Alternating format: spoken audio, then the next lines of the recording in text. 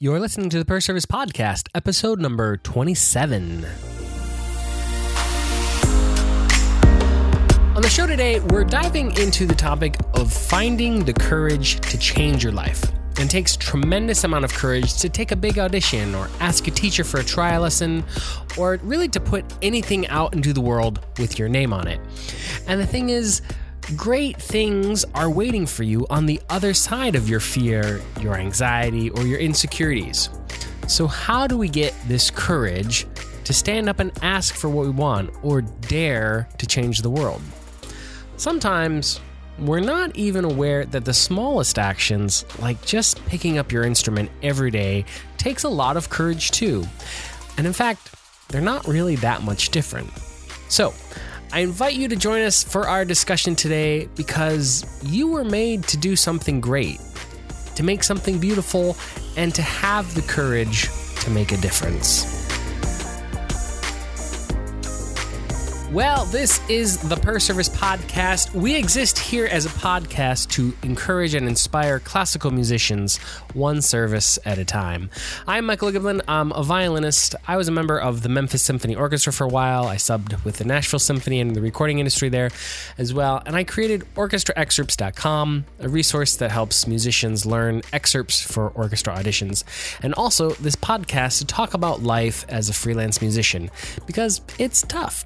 And I'm joined today by my co-hosts, Anna Luce, a violinist in New York who you'll find playing the hottest show on Broadway now, Jessica Wiersma, one of the top subs in the Indianapolis Symphony, Christian Marshall, a violist living in Graz, Austria, who performs all over the country with various ensembles, most of which I can't even pronounce, so I'm not going to try. And these three people are some of my closest friends, and we strive to talk about these deep issues related to being a musician, but in a fun, encouraging, and authentic way. But like most people, we have days where we're not feeling great also. And today was just one of those days. Jess, for one, was battling a head cold, and the rest of us were kind of feeling the weight of some of the uncertainty in our lives, especially coming up this summer.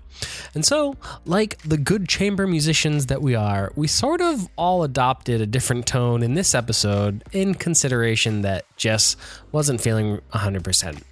In some ways, Jess really demonstrates one of the best lessons from this episode, and that is the courage to show up and put yourself out there, even when you'd rather just go back to bed. So thank you, Jess, for fighting through. The last thing I have to say is that we are very appreciative of Fix Music Publishing for covering the cost of hosting this podcast. Fix Music is a solution that I really wish existed back when I was in school and was buying sheet music left and right, because finding great editions of sheet music has never been easier or faster than by visiting fixmusic.com. You don't really even have to be that old to remember how bad finding sheet music used to be. There's a publisher, I'm pretty sure, in 2017, people, that still prints out and mails this booklet with like thousands of titles all in this like tiny print. You have to write down the SKU and then call them and wait for a customer service rep and tell them the like 9-digit SKU that you just wrote down. It's absolutely barbaric. So Fix Music is just so far ahead of that. They are leading the way to quickly and affordably get great sheet music.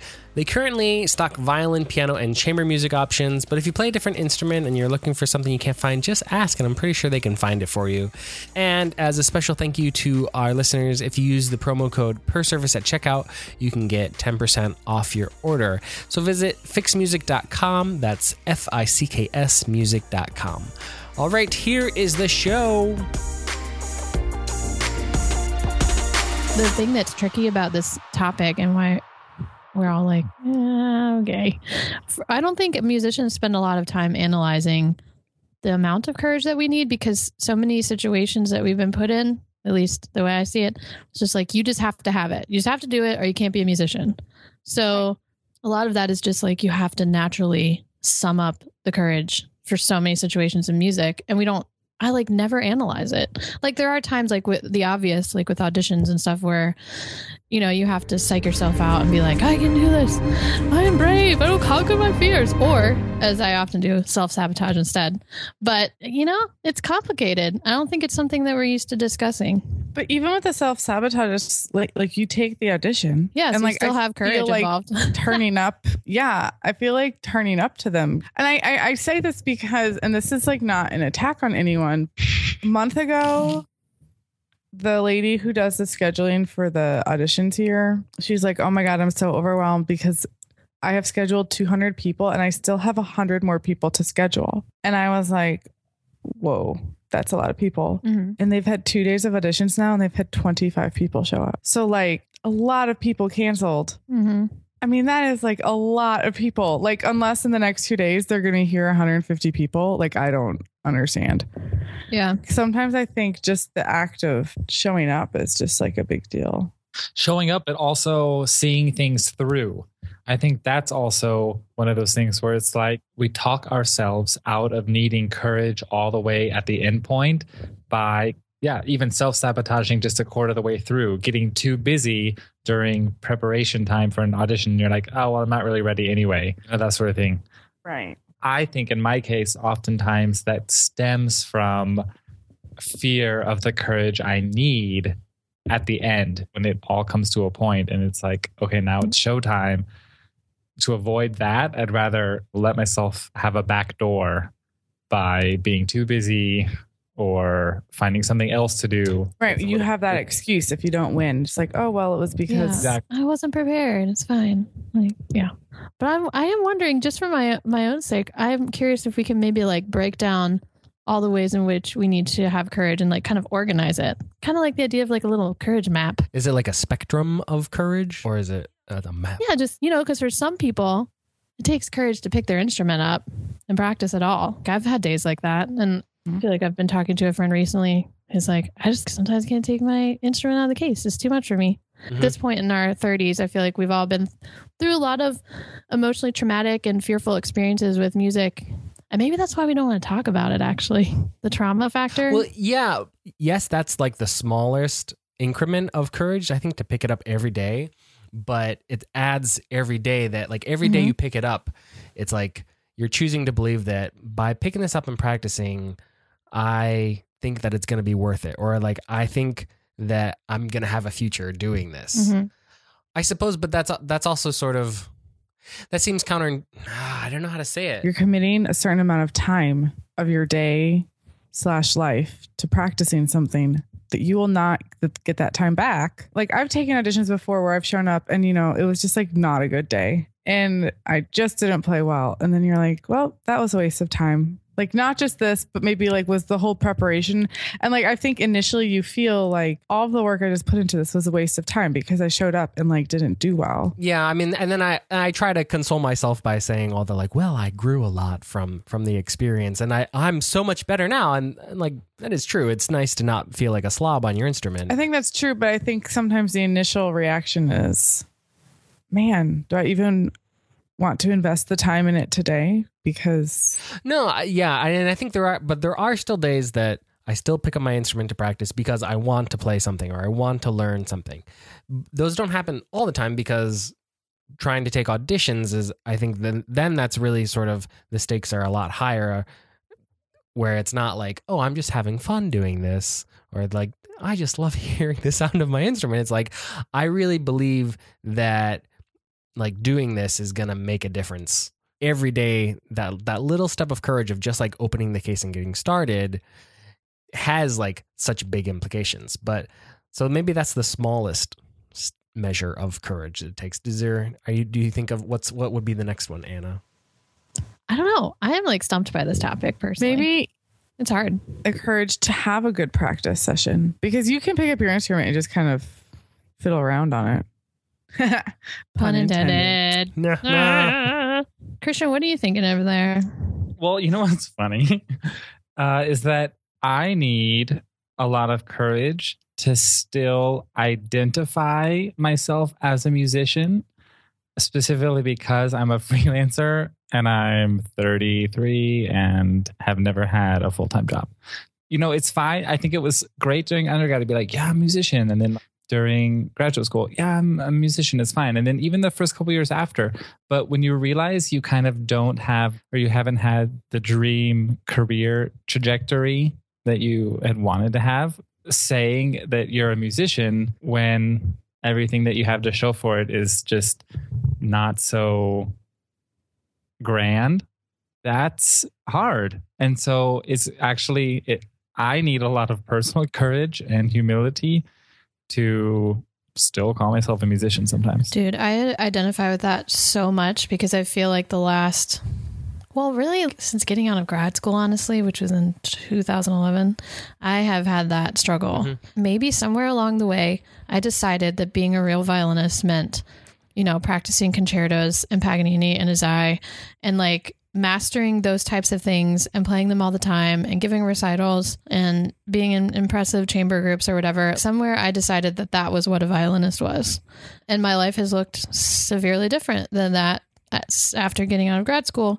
And also, the period of sickness that I went through didn't help when I took like almost a whole year off of playing. But I've really struggled with that. And even now, even though I've had some great gigs this year, I don't really feel like I can call myself a violinist. And every once in a while, I think I like sit with myself and think about it. And I'm like, man, how did I get here? Yeah, totally. And what's happening?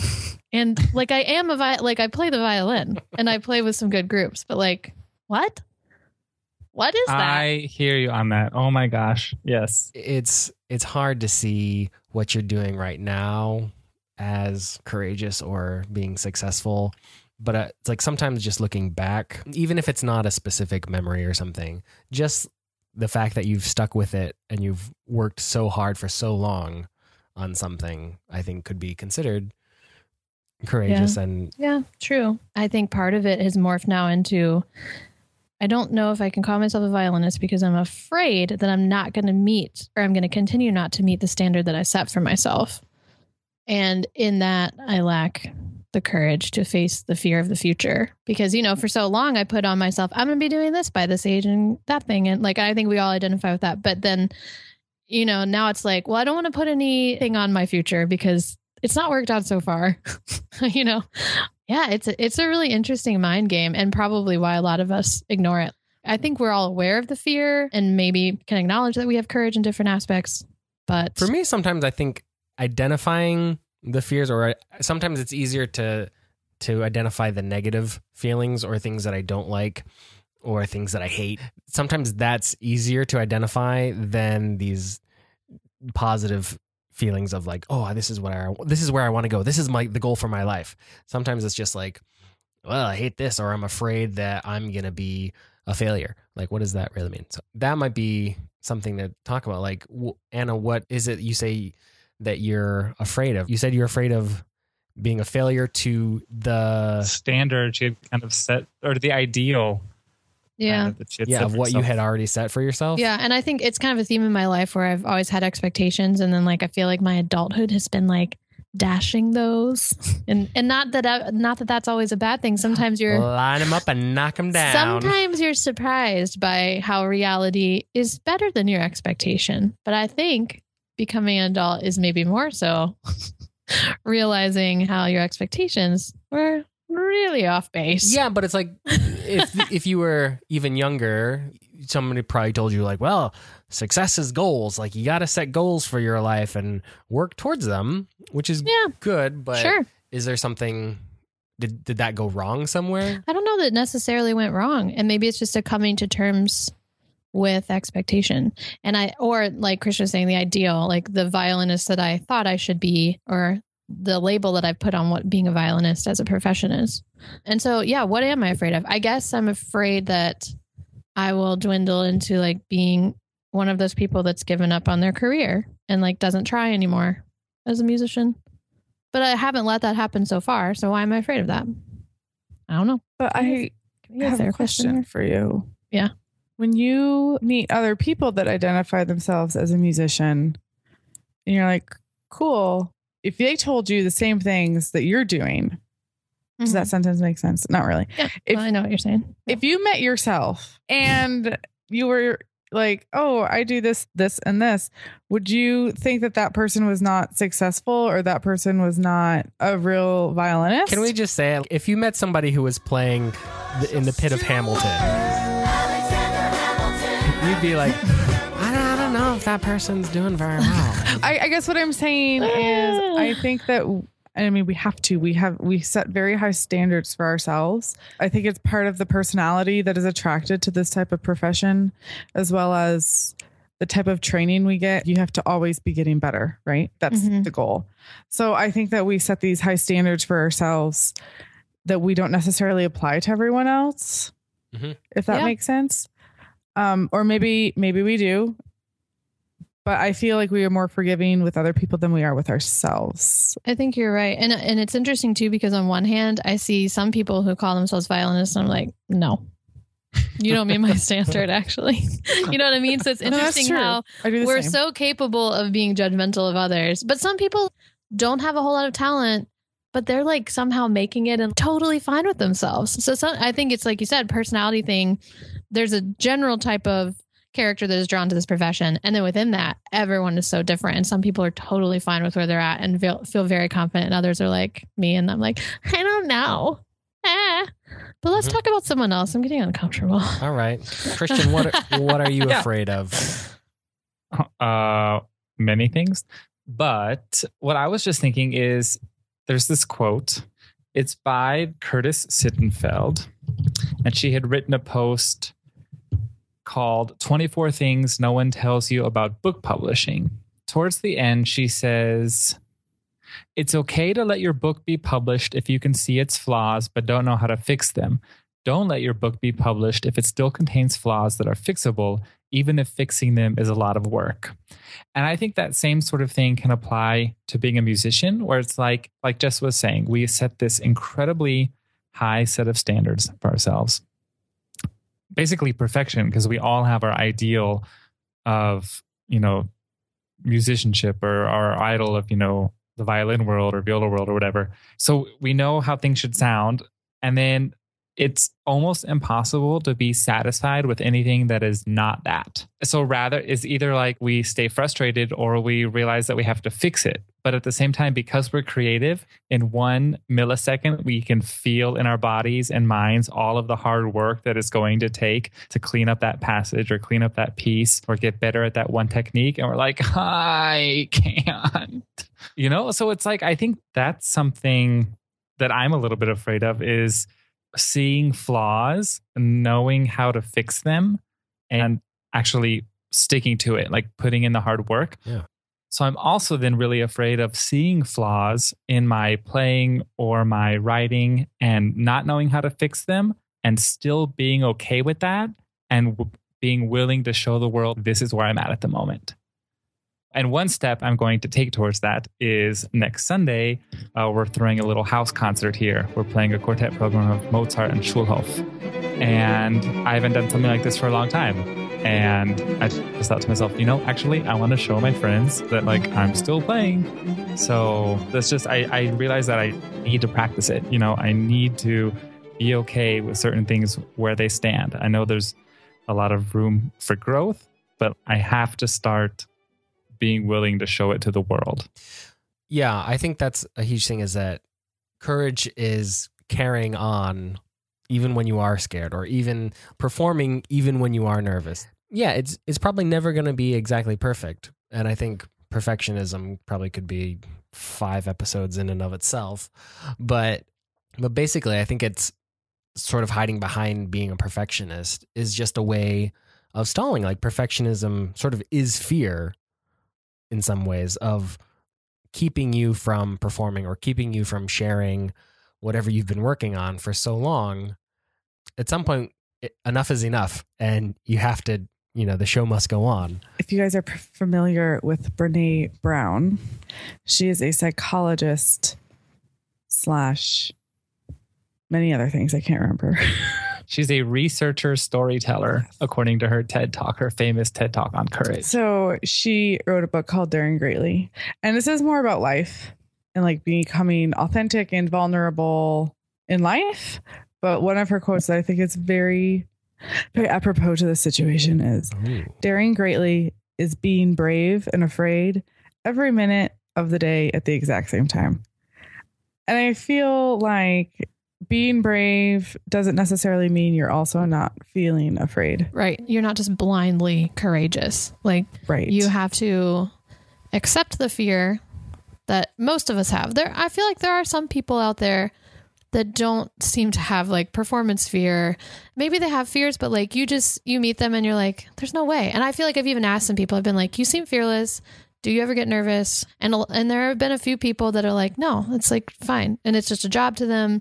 They just do their thing. And maybe they're lying, but, but you know, it's never just blind courage. It's always fear, coming through the fear with the courage, getting things done. Well, no, it's more just that taking those little steps, like Christian was saying, like he like being okay with where you are right now, and still presenting it to people. You know, that doesn't necessarily mean you're gonna be like, I'm 100% okay with all of this. And I guess the point is, I don't think our actual feelings are going to necessarily always line up with what we're doing. Yeah. Like, okay, I'm going to do this. I'm going to do this little concert or whatever. That doesn't mean that you're going to necessarily be like feeling great about every second of it, you know, beforehand, during, and after. I don't think that's what that means. Right. I don't know, does that make sense? Yeah, I think you just gotta like, you pick a day and, you know, come hell or high water, you gotta do it.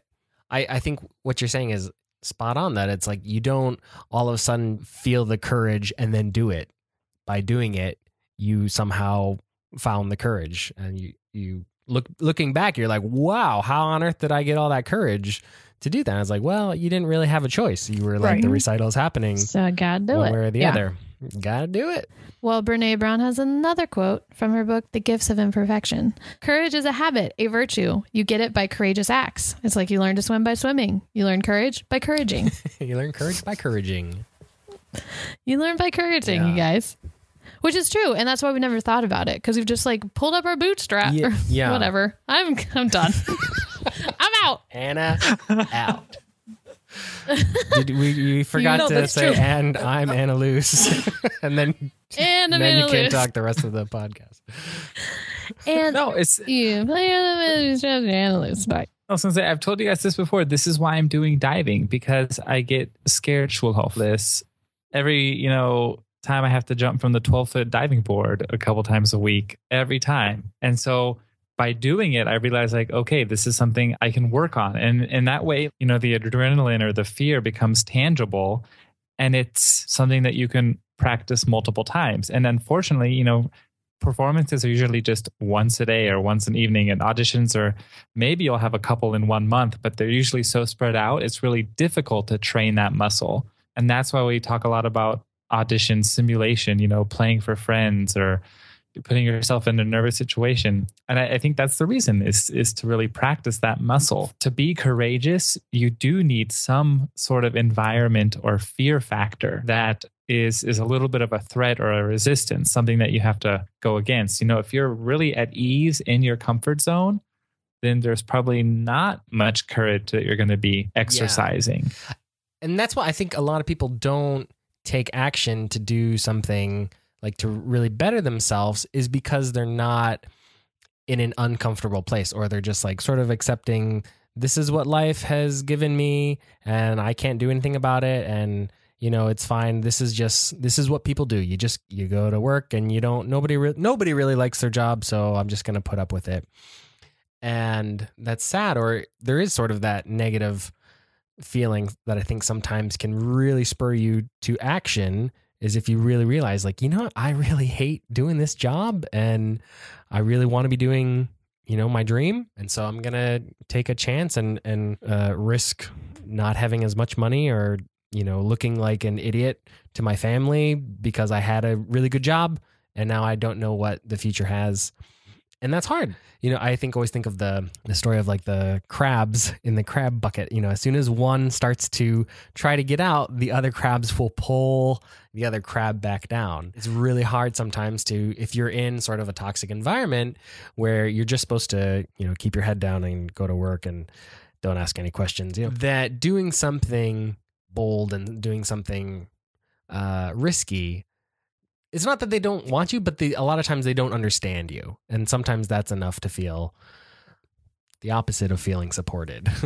You feel like they're pulling you down. Yeah, but I think we even recognize that as musicians, or I can speak for myself, when you see someone else who at one point was in a very similar situation as you, but they stuck it out, or they did that, the extra 10% of work, and then got over the hurdle or got the position, that they were going for, or won the audition. And it's that sort of thing where it's like, oh, someone who does have the courage to stick it through or make the change or drop out of the ensemble, that doesn't feel good. It's really difficult, I think, to have authentic joy and happiness for that person at that moment, because it's a reflection of something that you gave up on or something that you didn't do. And I think more people than those who do are the ones that don't quit the steady job to go pursue their dreams. Those cases are few and far between. So when someone around them says like, oh, I think I'm going to give it this job because I really want to start this home business, it's like, better make sure they don't do it, because that's actually what I would have wanted to do. And yeah, it's easy. It's really easy to criticize other people when you realize like, oh, they're actually living this dream that I once had. Yeah, I think it's like if you had really, wanted to pursue something, whatever that would be, and didn't have the courage, and then someone comes along who is doing it, it's kind of like, I don't think it's really just about the jealousy or the bitterness. It's stirring that dormant dream inside you, right? It's kind of resonating inside you, and it's like, this is still actually what I wanted, or that's what I would have liked to have done. And I think that's difficult when the dream kind of resonates through somebody else, and you're like, Yeah.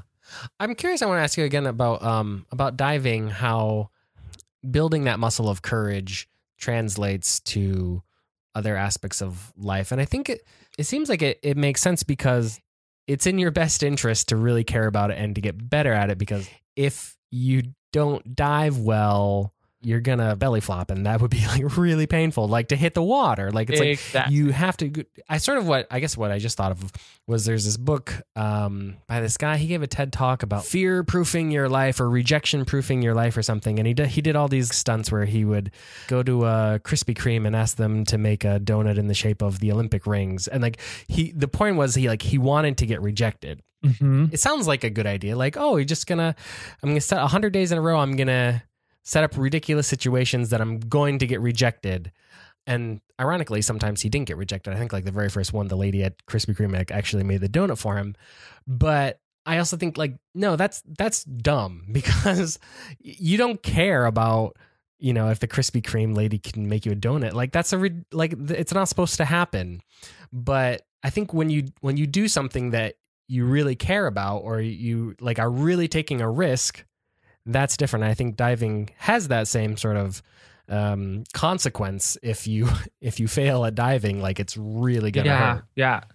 And I think for me also what does it, or what helps is really that physical aspect, because I'm getting better at learning how to kind of recognize the physical signs, shortness of breath, or basically that's the one that comes like to mind the most, is like my chest will get really tight and I won't want to breathe when I get up to the top of the board. So like I'll take a couple deep breaths, and then I'll only think about like the physical cues or words I tell myself, jump tall or spin tight or this sort of thing. And so I'm getting better now when I have to play something to really, I'll tell myself like, loose wrist, or I don't know. I'm getting better at being in the zone, because my body recognizes the physical cue of nervousness and is like, okay, time to buckle down mentally, or time to do this or that. And what's great is, you can jump, 40 times in an hour, and you won't ever do 40 auditions in an hour. Hopefully not, right? Though I was like, is there any situation where that would happen? Although maybe that would help us win one, actually. If we did 40 in a row. 40 excerpts. Yeah. No, I think it's just, maybe it's played out in other ways. It's helped me be a little bit better, I think, in my small talk with people, maybe initiating small talk with people I don't know really well, or especially if they're colleagues or mutual friends of other people. And it's like, oh, I don't know them so well, but I need to, like chat them up in this situation. Mm-hmm. I think that's something else that it's helped me. Yeah, that makes sense. And also it's just not courage playing our instrument, because I feel like you just as a human being, without the instrument in your hand, you need to be able to believe in yourself just as a person, and like your social ability, or like say, yeah, like I'm cool to be around. Great. Mm-hmm. Because it's part of it. You meet these awkward musicians and you're just like, I don't really want to, like, I'm not going to hire that person or work with them because they don't believe in themselves.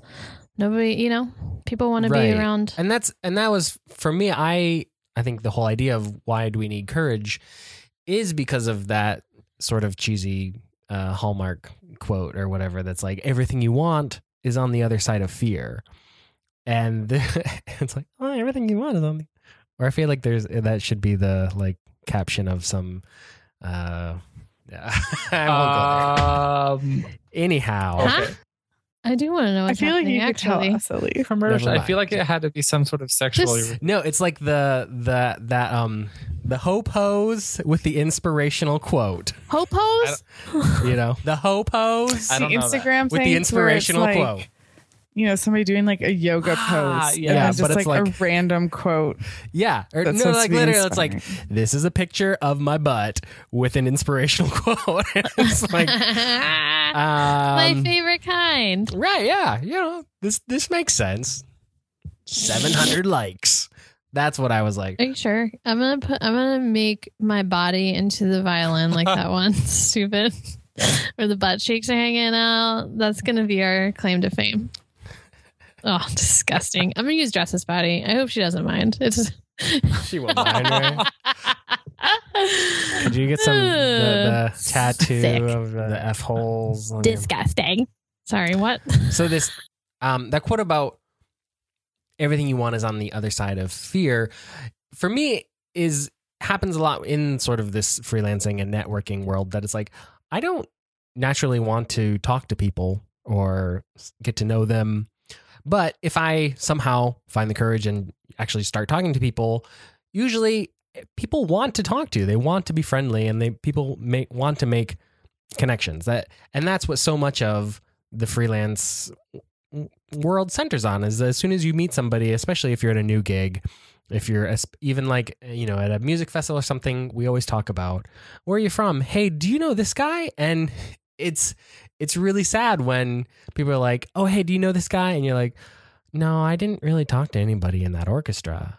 So many things after you somehow summon the courage and just like start doing it, even if you're like terribly afraid of doing it, feels so much better after you've done it. And I don't know, there's just a lot of times there's the barrier of like, oh, I'm not social enough to go do that, or I'm not daring enough, or I'm not cool enough to go talk to those people. But I feel like in New York, in gig scenes, I'm pretty good at just like making small talk with people.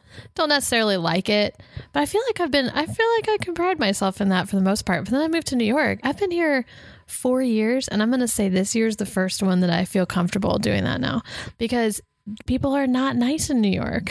Really? Like, you try to make small talk in most of these gig settings that I was in, I would really try, and they've got like their people, and now I get it, because we don't want new people in the scene. There's not room for them. And so I now understand the lack of welcome in certain circles. And I will say it's like some of the bottom level gigs. Now I don't give a crap anymore.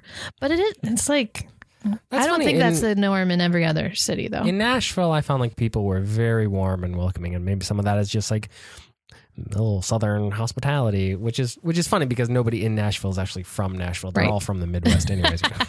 Like, literally, I met more people from the Metro Detroit area in Nashville than I ever met when I was in Metro Detroit. Like, I think one of the most scary things is playing for colleagues, especially colleagues that I want them to like how I play. If that makes sense. Right.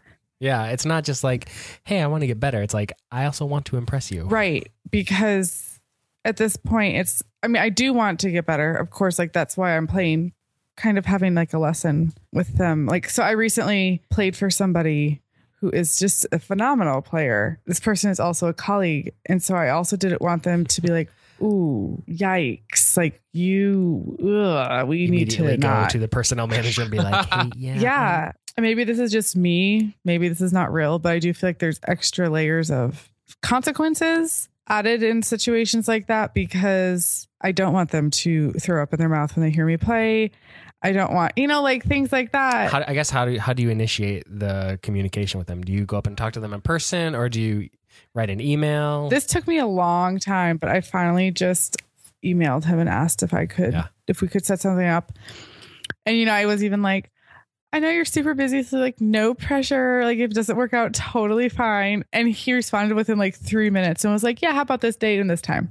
And then when I played, like when we actually got together, like it was great. Take me back into when you're writing an email. Are you like scared the whole time, or is it just like right when you're about to hit send? I mean, yeah.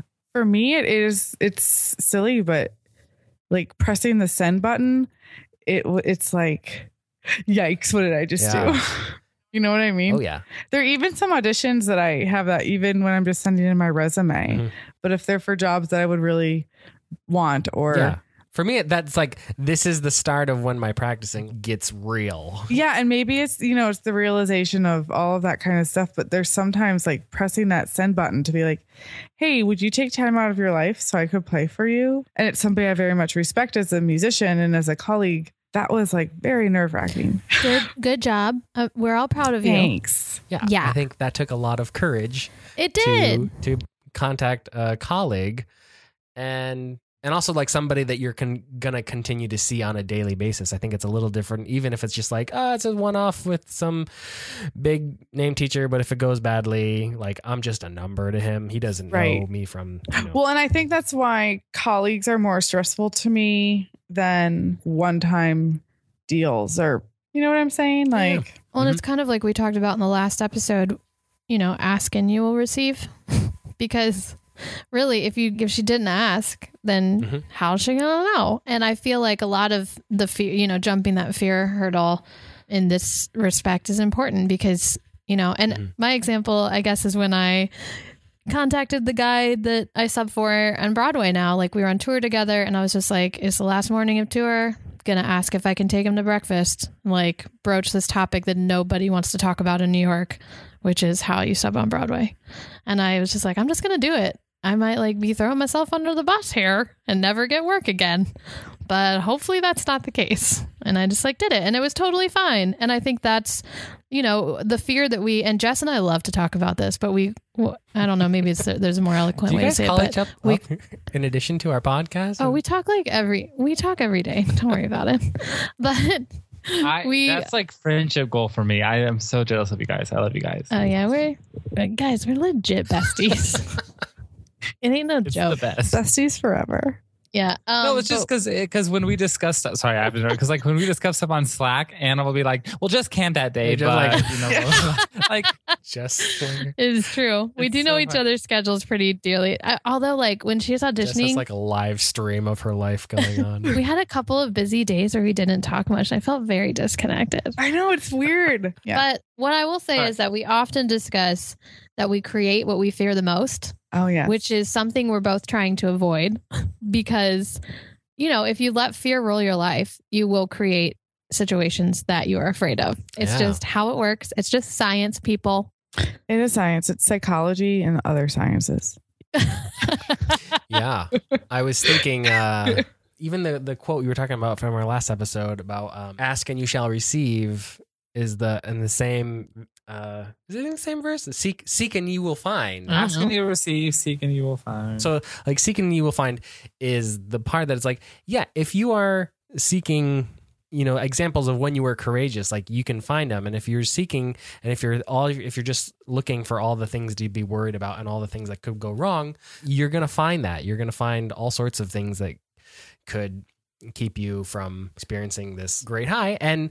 And so Anna, you took him out to lunch or breakfast and you asked him like, how do I it's just like, how does this thing start work? Something? Like, what is etiquette? Like, how does this happen? And what happened? And he was like, well, I'm going to get you sub in my show and here's how it's going to happen. And here's what you need to be mindful of.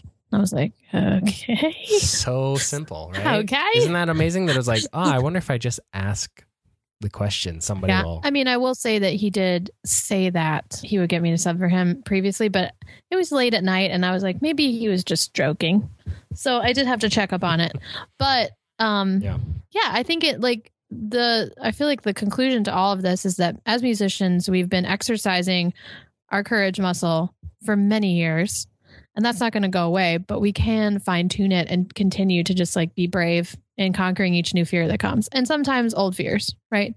Mm-hmm. So it's going to be a continuous cycle of courage. And honestly, I kind of just want to break. I think we all have this misconception that being brave is like a scene from Braveheart where you're like, yes, let's go. Like that's like not. Yeah. You don't have to that's not real. Usually being brave means like you're glamorous. peeing in your pants, like. You don't have to No? paint your face blue. And Christian, you have any final thoughts? No, but what I really do like from both of Jess and Anna's stories is that courage really changes the nature of the situation. It's a turning point where, before she wasn't playing for a colleague and after she was, and she got good advice, or asking the person about subbing before she wasn't subbing and afterwards she was.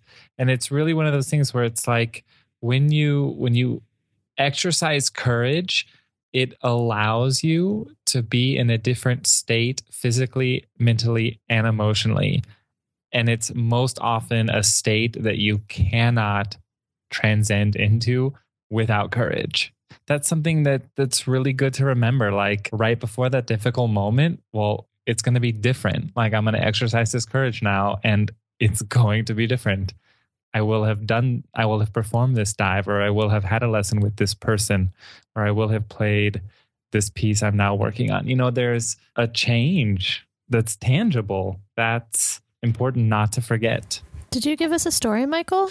I don't know. I think for me, just a little short story is that get really nervous. I think if I have to, similar to like Jess, if I have to write an email to ask for something, I can write the email, and then like the minute that it comes to I have to push send, I just have this like total freak out, and I like have to get up and walk around the house and be like, okay, you can do this.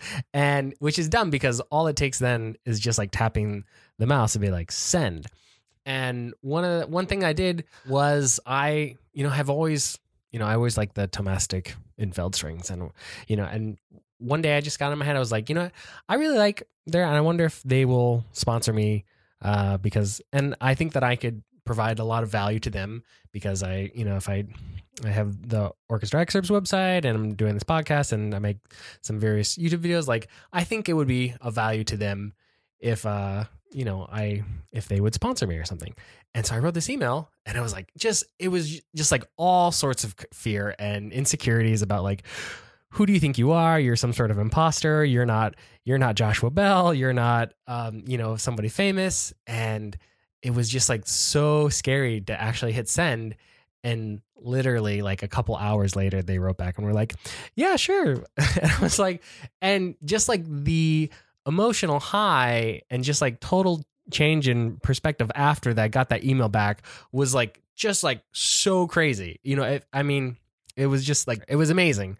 And all it took was writing an email and asking for something. And so one of the things I just think about, I hold that up as like something to remember, that is like, there are lots of things that are super scary, and you have to start doing it and just start, even though you are afraid, and pushing the button is the most panic inducing moment.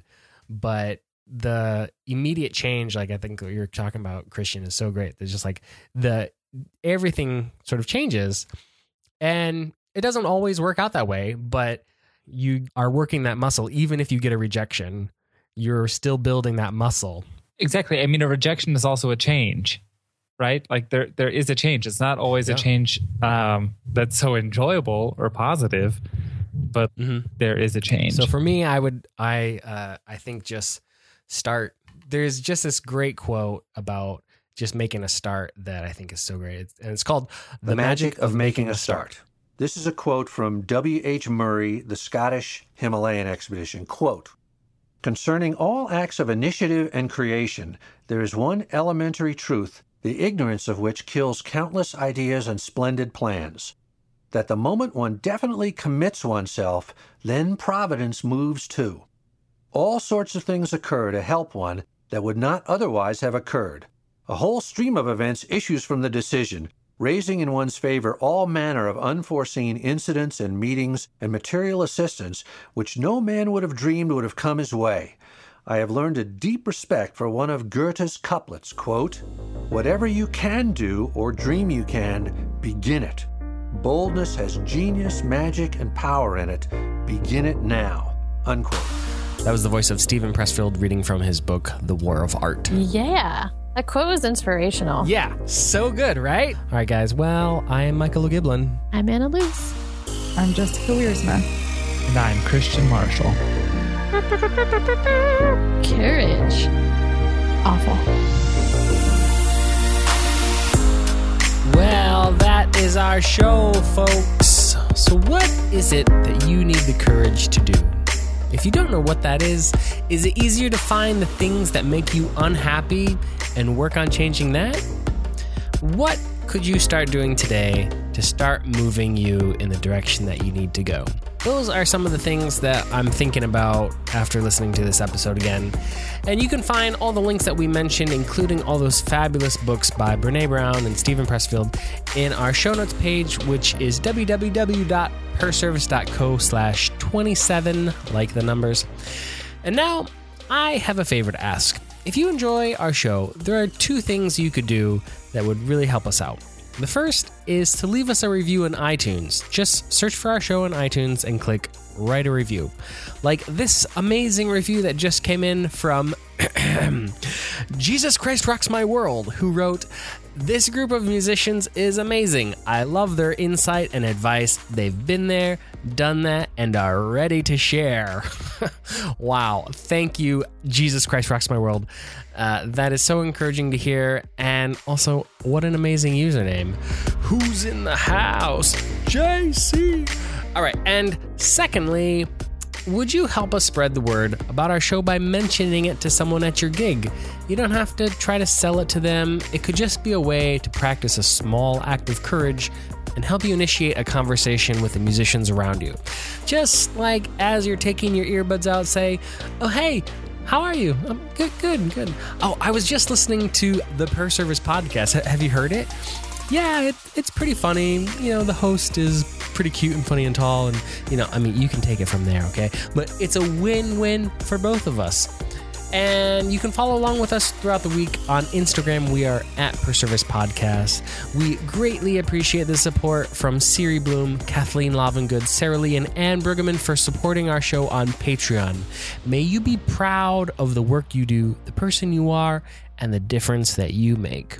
And if you would like to join the community of supporters, head over to perservice.co/patron, or just search for our show on patreon.com. Because with your financial support, we can make the show better, more often, and reach more people.